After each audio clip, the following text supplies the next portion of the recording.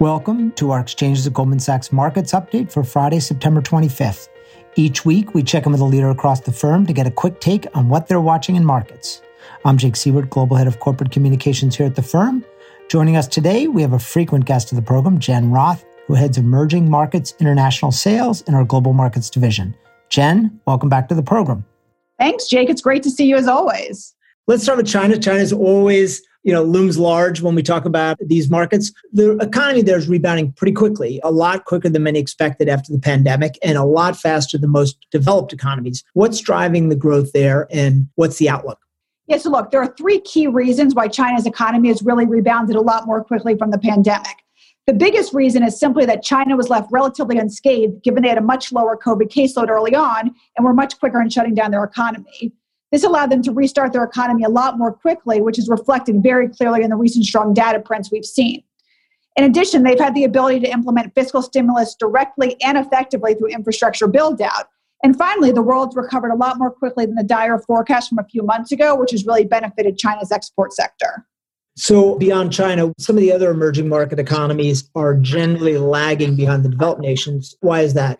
So look, the impact of COVID has been much more significant from a health perspective in most other EM countries. There has been and really continues to be a much larger caseload in places like Brazil, India, Mexico, Indonesia, just to name a few, which has really hampered the government's ability to reopen their economies as quickly and rapidly as China has.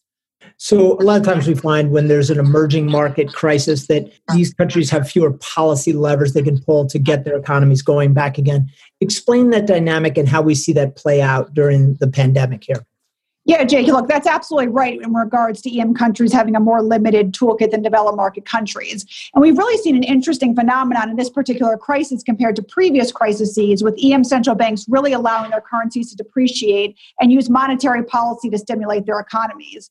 The question really is going to be, and that we're watching closely, is this policy mix going to end poorly, with many of these countries experiencing large fiscal crises and increased political unrest?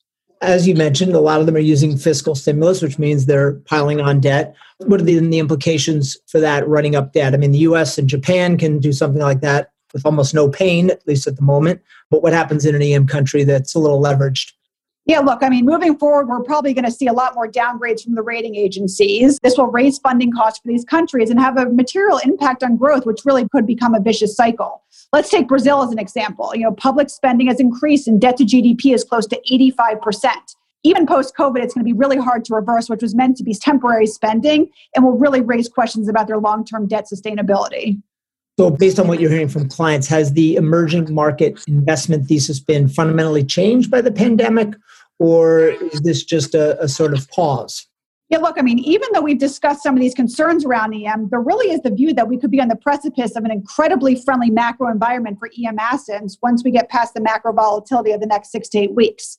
You have a market that's flush with central bank provided liquidity, and you have the potential for a material pickup in growth into 2021. And given there aren't that many places in the world left with yield, EM should really benefit, even though fundamentally some of these countries won't really look as solid. We like EMFX as a way to play on this theme and select EM high-yielding credits. But just to reiterate, we do think the next 6 to 8 weeks will be very bumpy from a markets perspective and price action. So with all the dynamics you described, Jen, are clients sitting still, or is there a lot of activity in markets right now? Are clients repositioning?